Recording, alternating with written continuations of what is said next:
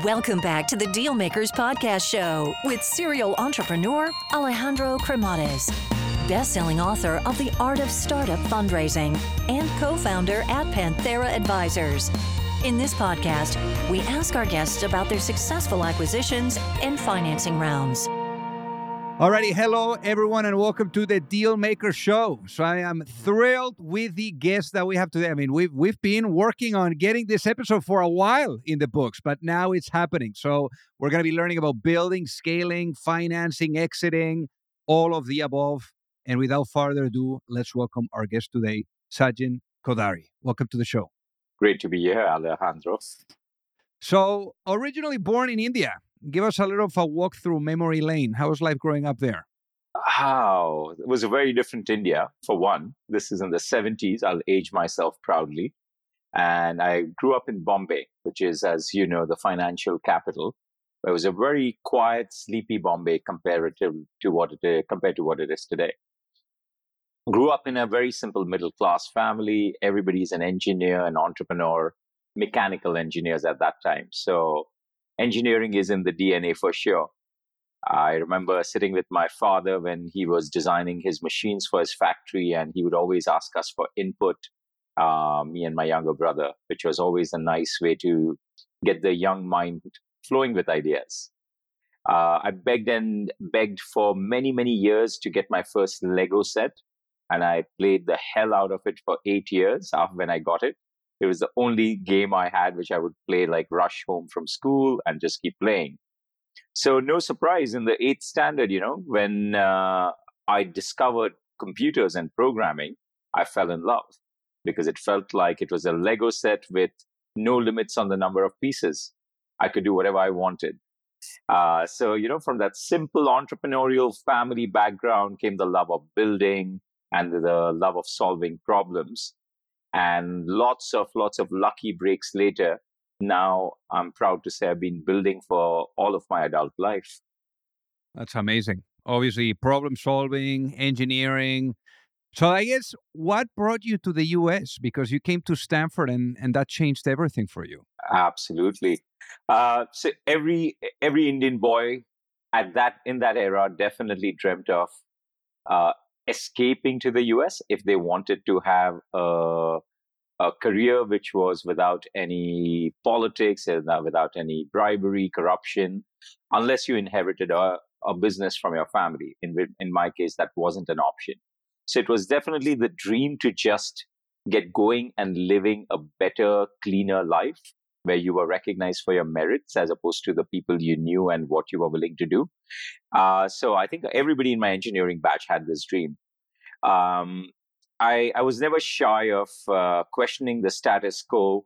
So nobody in my college had even applied to Stanford from what I know. And I know for a fact nobody had gotten in. And when I told my friends I'm applying, they were like, come on, like, what's the chance, right? I said, yep, but what's the difference? The maximum they can say is no, right? An attitude that absolutely has come in useful as an entrepreneur many, many hundreds of times, maybe.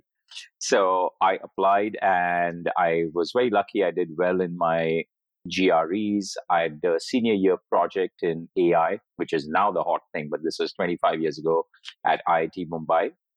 I was doing well in my college level rankings, and I was in absolute shock when I got in. I remember screaming, probably the only time I've screamed in my life, with joy for sure. And that was great, except for there was one fact which settled in a couple of hours, which is I had no money to go to Stanford. No, I didn't even have money for the plane ticket. But, I'm a big believer, Alejandro, that if you keep working and you don't worry about your failures, at some point things click for you. And I'd had many, many failures before that even. Too many to even recount. Maybe I'll write a book someday, A Life Full of Failures. That's a fun title. But everything clicked. I got about 8 loans and scholarships, including one to even for the one-way flight from Bombay to California. And, after that, it was just me believing that I can achieve more. So that was the ticket to start my Silicon Valley journey. And I was absolutely ecstatic and very, very lucky to be there. So let's talk about the ticket, receiving a ticket for starting things. So, after Stanford, or during Stanford, you did some internships, and one thing led to the next. And then all of a sudden, you find yourself starting your first company. I'm sure that, your family back at home was like, Satyen, you got into such a good university, maybe go into corporate and do a little bit more of the risking side of things. But why did you think that the idea of Trapizo was meaningful enough for you to really take that leap of faith and go at it for the first time as an entrepreneur? So, Alejandro, I'm sure you've had so many guests and many from Silicon Valley, and they must have said this. There's an energy in Silicon Valley that is contagious, right? Everybody wants to build, and everybody has that excitement and that optimism that, oh, anything is possible. And the ecosystem in the Valley supports that optimism. There are people willing to write you a check when you have achieved nothing, pretty much.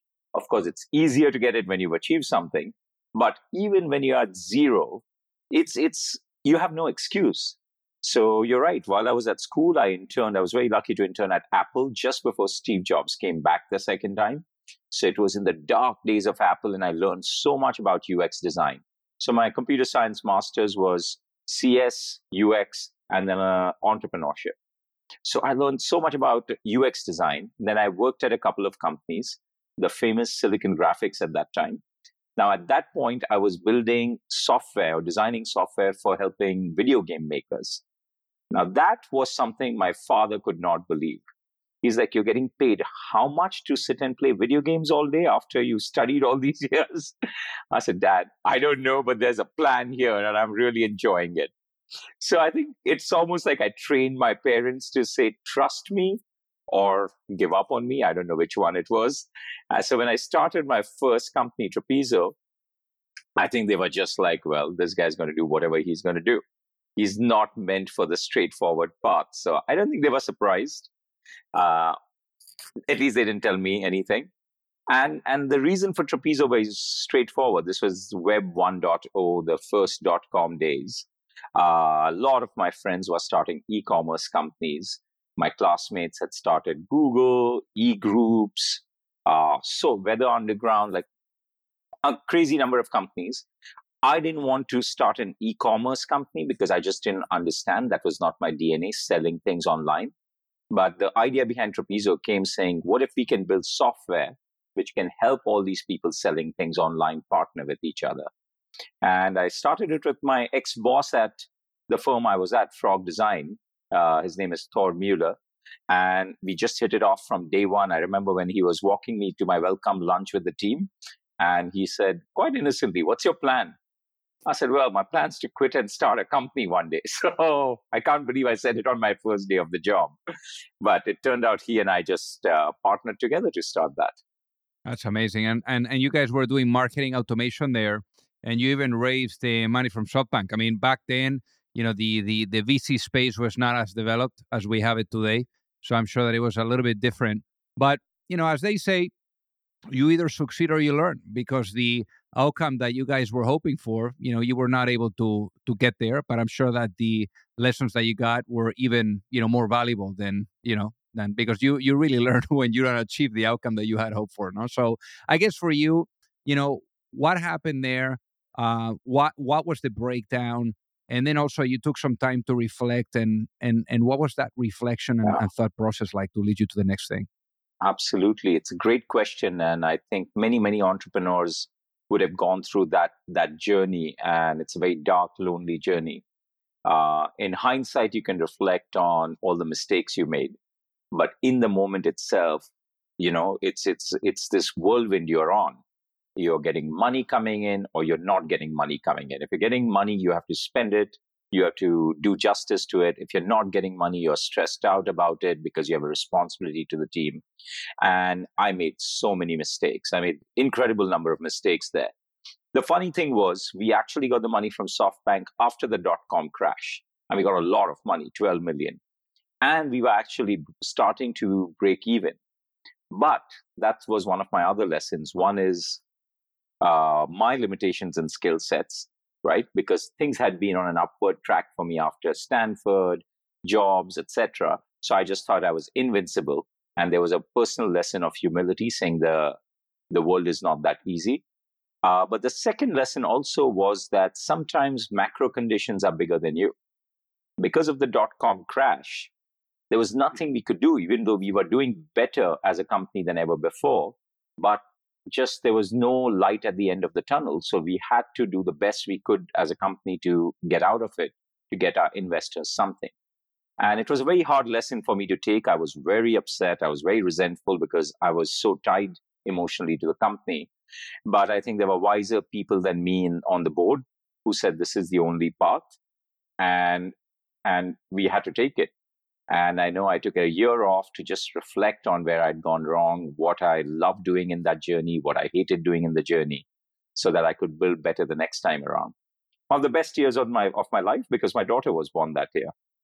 That's it. That's the biggest success, without a doubt. Now, they say that kids, they're like startups too. However, there's no exit, and you only break even when they let you sleep at night. So, yeah. Now, in this case, for you, Satyen, you took that time to reflect, and then, to think about other ideas, and one thing led to the next, and then all of a sudden you find yourself, pushing what would eventually become a massive success, Citrus Payments. So give us the way that, because especially coming from such a fall, I'm sure that you really thought this, big time. Absolutely. So, there was a big gap in the middle where as I said, I reflected a lot on the things I liked, what I didn't like, what I was good at, what I wasn't good at. I decided to work on my strengths, most importantly. And for about 8 years, I had a very hands-on consulting business in the Valley, where I had clients as big as Yahoo, America Online, Cisco, and very small startups. And the reason I did this was, Alejandro, that I realized my passion was in building software and building great design software. And since I'd been the CEO of Trepizo, I'd learned a lot of business lessons as well. So this trifecta was very powerful, speaking to the business stakeholders, speaking to engineering teams, but also speaking to product design teams, which represented the user. So I said, this is my skill set. This is what I want to hone more and more. So in those 8 years, each of the projects was typically 6 months to 1 year. So very deep dive, hands-on. And I think, honed my skills on all three areas. So cumulatively, once I think I counted that the work I did along with the teams I worked with touched 100 million users across 50 countries. So that's a pretty big impact as a learning thing as well. So those things combine, and along with that, I had to work on my user interface, on how I worked with people. It's when you're the CEO or the boss too early, you don't just know. You haven't come through the ranks to understand the lesson. As a consultant, because I had no political agenda in any of the companies, I couldn't get a promotion. I was always trying to do my best work, but it also meant I had to deal with very different people with different priorities, different agendas, different styles. And I think those 8 years without any pressure of needing to needlessly please somebody, but at the same time not pissing off people, at the same time not having any power over them, I think really helped my people skills as well and my style of management. So all of that led to a leap of confidence. And it also coincided with a very special time in Indian history and my history, where one day we just decided, because my daughter was young, but what's the point of staying in Silicon Valley? My journey here seems to be plateauing in the sense it's not that exciting anymore. Let's just go back to India and live adult life there. I landed in India and I said there are three main areas that are worth solving for here. One is civic causes, because of all the problems I mentioned earlier. Second is anything around digital payments, because everything was mostly paper-based that time. When I moved, I was shocked. Everything needed forms, lines, checkbooks, etc. And third was real estate. So I played around with the real estate part. I didn't have the courage to deal with the civic system. The real estate part became too hairy and dirty with so much black money. So then I settled on payments. And that was the genesis of Citrus Payments. So what ended up becoming the business model of Citrus Payments? So Citrus Payments had two legs at the very start, and then we expanded dramatically. One was the fact that in India, there's a very unique set of payment options that are available. Apart from your typical credit card, debit card, we have things such as net banking, which is a direct debit from your bank, which can come into the merchant's account via the aggregator. Those needed individual pipes to be built with each bank. As we progressed in the journey, more and more payment options came up, prepaid wallets, UPI, etc. So India's not as clean as the West in the sense if you just connect a credit card processor, you're done. There's a lot more going on there. So that was one angle of kind of the infrastructure play. And on top of that, very excitingly, and we were the first in the country to do this, was we wanted a unified checkout layer across all of our merchants, very much like the PayPal experience in the West, but of course localized for India. And this sounds easy conceptually, but it was really hard to launch, Alejandro, because each merchant was so possessive about their user data. They're like, we don't want it going in any centralized database. And we had to work very hard to explain to merchants saying, this is a N times benefit situation. If you get 1,000 merchants, each one of you benefits from 999 of the others who've brought in users because everybody's checkout becomes easier.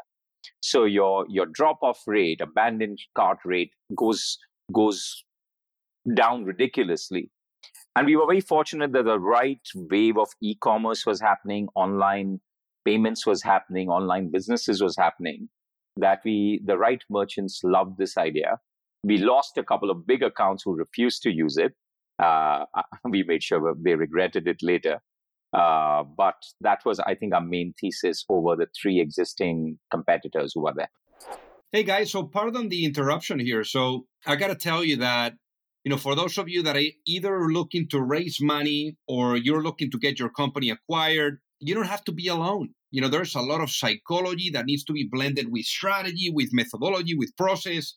And it's very hard. And already doing your business alone is super, super difficult. So I remember, back then when I was an entrepreneur, I kept really experiencing the challenge of either knowing or finding the right type of access to the right type of investors, or really understanding what was the right type of guidance, that would carry me through the process, whether it was with seeking money or with going through the acquisition.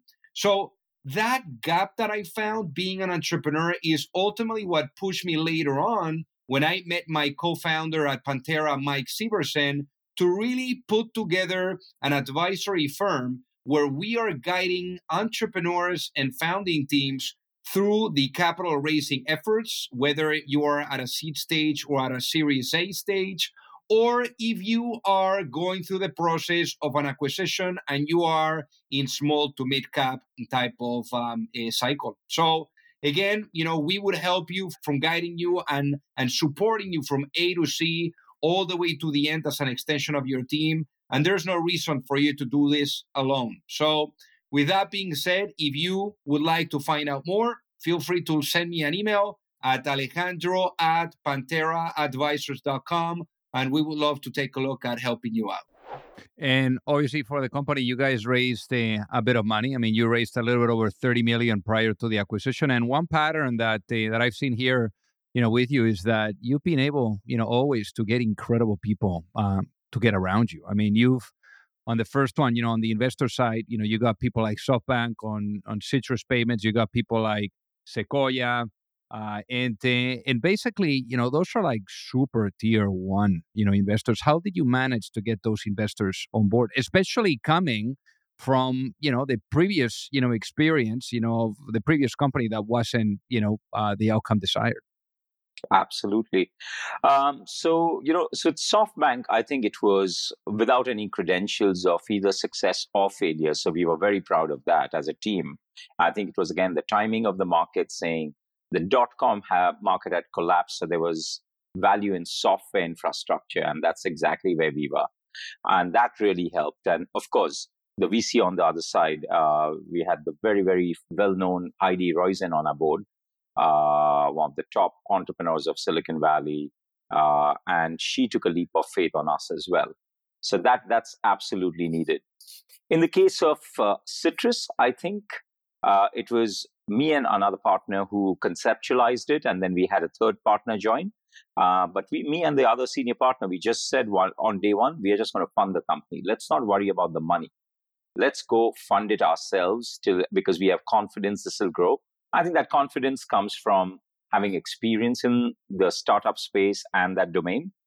Uh, I think when you approach everything with that confidence, a lot of things align for you. Sequoia loves payments. Of course, they are the original investors in PayPal, Klarna, Stripe, everybody, right? So they understood it very well. So when we met with Mohit Bhatnagar, he said, "I get it." I remember a very very key moment when we met with him, and he said, "I get it. I'm going to give you a term sheet, but I think you guys are asking for too little. I think you're going to need more money." And he was right, of course. And this was just our first, after our angel investment from ourselves, our first check, where I think we were asking for 600K, and he just gave us 1.8 million. He said, if you want to build this, build fast, build it securely. It's payments, security, reliability, robustness is very important. Do it the right way. So again, his experience paid out, and that was amazing. And then we went on to raise with some amazing people again, like Beenext, Teru Sato. We were his second investment in India. And now he runs Beenext, which is 5-6 funds all over Southeast Asia and Japan. They turned out to be incredible partners because they got us some strategic investors from Japan who were running a payment gateway there as well. So, the dominoes start clicking together. And I think overall, we raised actually a little bit less than what you mentioned. I think about 25 million, if I'm not wrong. But an amazing outcome, because eventually, one thing led to the next. And, you guys were doing about 20 million users, processing billions in payments, and then PayU comes knocking. So how was that process? This would be your first exit, your first acquisition. So Right. I'm sure that was nerve-wracking. So how was going through that process? So there's a bit of a backstory there, right? And I'll fill you in now. It's easy again to share it. So a couple of things that happened during the journey of Citrus Pay that helped lead to this. One is in the early days, we were getting our socks knocked off by PayU because they were being paid. They were subsidized by the parent company, which had deep pockets. And we were a startup with very finite money. So e-commerce in India was heating up. And every e-commerce account, PayU was winning by undercutting us on rates. So I remember we had one meeting where we just said, we can't win this war. We don't want to sell at negative unit economics. So we actually strategically changed directions, and we said we will not touch e-commerce. Anyway, our simplified checkout layer was better for repeating transactions. So we said, why not we go for all the things that Indians buy regularly? So movie tickets, flights, bill payments, all of these are the things you have to do regularly versus do I shop on this website or this website? So that we did a non-e-commerce target segment. What it did was it made us very, very complementary to what PayU's portfolio was. Just for survival. It wasn't just thinking, oh, they will acquire us. This was for survival. The second thing we did is I remember we were in Vietnam for some conference, and I remember just seeing some data point flash on somebody else's slide saying India is 2% mobile and 98% desktop transactions. And I said, that makes sense because that was what our data was. But what we realized is it was a very tiny market, and everybody we knew in India was buying a smartphone. This was 2012-13. And that is where the future transactions were coming from. So what we did was when we went back, I called for a general brainstorming meeting with actually the Sequoia people, our senior sales guys, everybody. And I said, guys, we need to push hard into mobile. And I don't have the data to back it up. It's only 2%. But the trend is very inevitable. And rightfully, everybody pushed back quite a bit. And we went back and forth with the discussions. But we went with it. And we were the first in the country to build out an entire mobile SDK for checkout. So an example of where your instinct and experience kicks in and it's validation. Sales guys negotiated with us and said, we are not going to hit our quotas if you make us sell mobile. And we said, okay, that's fine. And this again was a very strong compliment to PayU because PayU did not have that mobile focus. So that came in. And third was the lightweight part. At Money 2020 in 2015, Copenhagen, a friend of mine told me, "Hey, there's a party being thrown by PayU. Do you want to come?" I'm like, I don't think I'm invited. We are giving them a hard time in India. He said, "Come on, can't sneak in. It's a party, right?" I sneak in, and at that time, the CEO was Laurent, and I introduced myself quite cheekily. I said, "Laurent, I'm the guy who's giving you sleepless nights in India with my team." And Laurent said, "It's you." And we just hit it off. And then he was showing me the things that he loved in UI patterns, etc., at the party itself. And at the end of the night, he's just like, "Tomorrow, I would love to have a glass of wine with you. Are you up for it?" I said, "Of course." And I show up with a glass of wine, and he's brought his entire top executive team. Like, Wow. all right, this is a different agenda. Yeah. And that just was the seed. It took them a long time being a big company. This was early 2015, 2016, then to start coming around more formally via investment bankers who were connected to them as well. And then the deal started taking place. And it was definitely a tense situation because everybody wasn't even sure whether we should sell. We were doing well. We were doing $2.5 billion in payments in 5 years. Everybody's like, "Why do you want to sell?" And I remember just talking to each stakeholder individually and saying, "Guys, this is a life-changing amount for ourselves, for our team members." By the way, everybody in our team had ESOPs from the office boy upwards. And in India, we don't have a strong history of M&A. We really should take this. And by the way, that reckoning was also right because this was 2016. And 7 years later now, that is still the biggest all-cash deal in India. That's amazing. And it was how much? It was 130 million straight all cash. That's a lot of zeros. So It what was a does lot of zeros. what does someone that goes, to from India to the US without money, no money for the plane ticket, having to scramble and figure out, things to really having that kind of exit. I mean, what was the first thing that you did, when you finally had, Yeah. those zeros in your account too? Well, I to be honest, I did not do much because by then I'd made my peace with the fact that there are a lot of things that make me happy. Money is an important part of that, but there are a lot of other things as well. And I was very fortunate that consulting business that I mentioned had made me quite a bit of money. It had helped me buy my dream house in Bombay on a mortgage, but I still was living my dream house. Found a lot of joy in my daughter, in my friends. I love cars. So even before the exit, I just said, "Okay, you've worked hard. For my birthday, I just gifted myself a very fun car." I think the biggest, I jokingly say this, but it's true, the biggest impact that exit actually had in my lifestyle is I didn't have to worry so much when I was booking flights and hotels too late. I was like, "Okay, you can afford it now. It's okay if it's a little higher." So now you were able to procrastinate. I love that. I Exactly, love that. exactly. Okay, so now let's shift gears here because it took really not a long time, for you to close this transaction and then to go at it again. And now that's what you're doing with Cube. So walk us through Cube because now at this point, you've done quite a few companies and you really understand when an idea has legs or not, achieving product market fit, all of the above. Why Cube? Yeah. So there are two kinds of entrepreneurs, right? The smart ones who understand the domain, build all their network and connections in that domain, and keep building one company after another in that one, right? And I think those are the smart ones because they can keep scaling up to bigger and bigger companies. Once you're a payments expert, you build one company, another one, another one. And then there are the idiots like me who think life is short.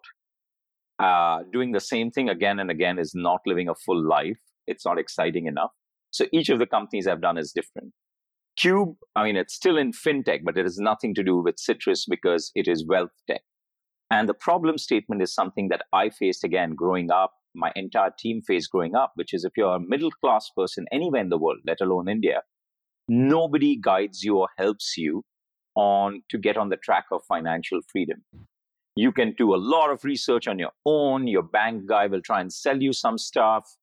Somebody will try and sell you stuff, but nobody takes it as their core responsibility, saying, I will help you get there in 20, 30 years. And this is a problem statement that resonated deeply with me when I was young because I had insecurity around money because we didn't have money. Each time my dad and mom, hardworking people, tried to put money in the stock market, it was always too late when the market was at the top. They didn't do it in a disciplined way because nobody taught them, right?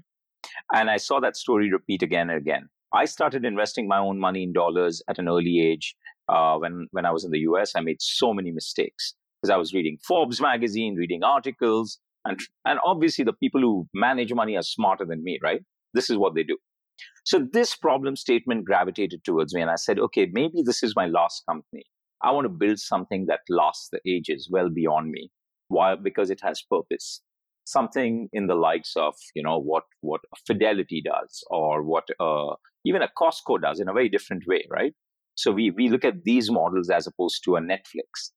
I say, okay, what if we could build a very simple platform that helped everyday people understand finance without the jargon, find very high quality products without needing to do their own research because we've done that for them, very simply onboard into the right portfolio mix, and then track it with very simple terms, as simple as this is how much your portfolio is worth and this is your profit or loss.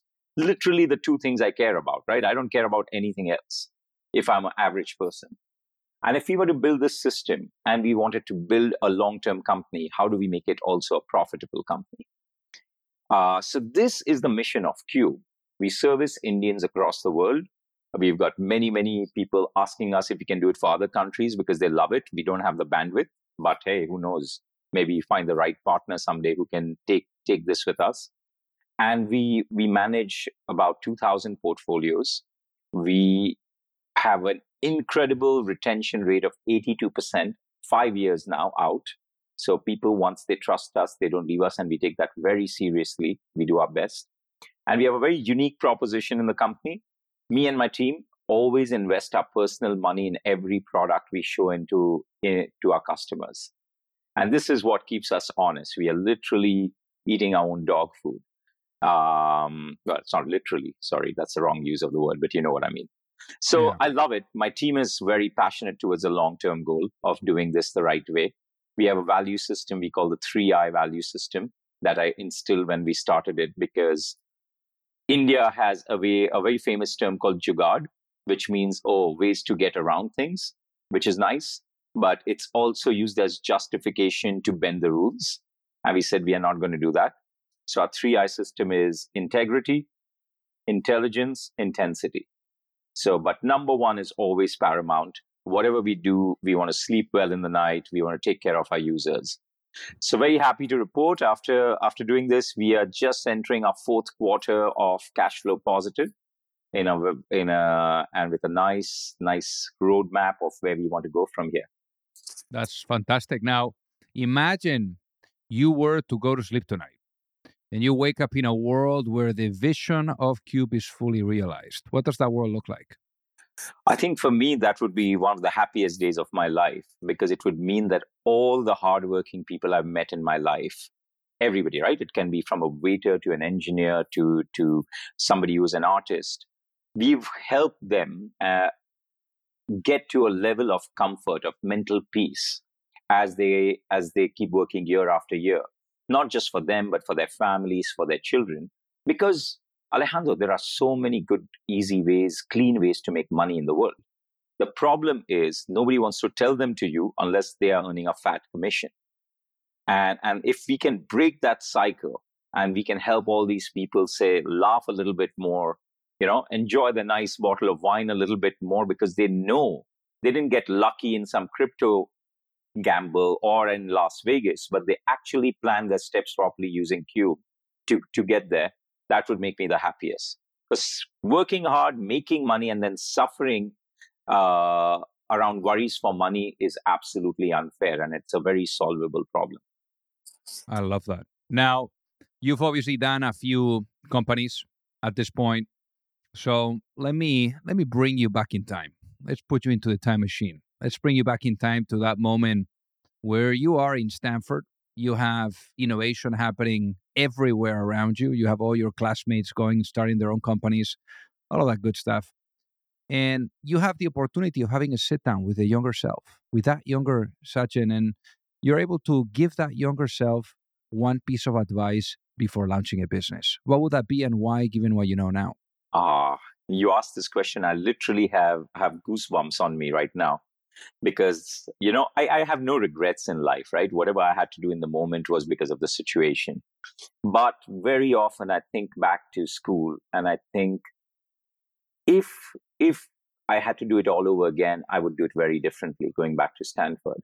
And again, I have reasons why I did it the way I did. As I said, I had a lot of insecurity around money, so I had to rush through school to pay off debts, have money. And what I did was I was just studying like crazy. I had my work, and I was not focused on getting the maximum that amazing place can offer. So my famous stories are, once I was cycling in the late evening, and I just saw a sign which said free pizza. So I braked, I locked the bike. I said, okay, dinner's taken care of. And there was this guy talking on stage. I was like, when will he stop talking? Because that's when they serve pizza. And it turned out it was Jeff Bezos, but I just took the pizza and went home. I just like, dude, I can't talk, hear anything else. Literally, so the computer science department, another story, used to have something called TGIF because they were like, these are smart people. They should interact with each other. Let's give them some food, some wine, and they'll talk. I used to go every Friday evenings to eat the free cheese, drink the free wine, and go back to study. While literally behind me, two guys, Larry Page, Sergey Brin, were saying, oh man, search is broken. We have to fix it. These are some ideas. And I was like, guys, you're geeks. I'm just going to go home after this free food. So if I could change it, I would take way more time. I would have more confidence in myself, saying, Satyen, you put in the hard work. You're on the right track. Slow down. Take everything beyond just the classes, which are amazing, that this place has to offer. Meet more amazing people. Be inspired by them. Who knows? Maybe you work with them. Maybe you work for them. Doesn't matter. This is the place to learn. And to be honest, I think I'm going to go back to university just to do that, Alejandro. This is my dream now. So this time around, I'm going to do it right, because if I make a mistake, I like to correct it. Wow. I love that. That's so powerful. So for the people that are listening, Satyen, that would love to reach out and say hi, what is the best way for them to do so? Write to me on my Cube address, satyen@bankoncube.com. And I'm on Twitter as well. Bit of a bulky handle, SATY_77. Happy to hear from anybody. And I hope all of your listeners, especially the hardworking middle-class professionals, start their financial freedom journey soon, because they deserve it. Amazing. Well, Satyen, thank you so much for being on the Dealmaker Show today. It has been an honor to have you with us. Same here. Amazing session. Thank you, Alejandro. If you like the show, make sure that you hit that subscribe button. If you could leave a review as well, that would be fantastic. And if you got any value, either from this episode or from the show itself, share it with a friend. Perhaps they also appreciate it. So also remember that if you need any help, whether it is with your fundraising efforts or with selling your business, you can reach me at alejandro@pantheraadvisors.com. You've reached the end of another episode of the Dealmakers Podcast. For free resources and materials, head over to alejandrocremades.com. Thank you for listening, and see you at the next episode.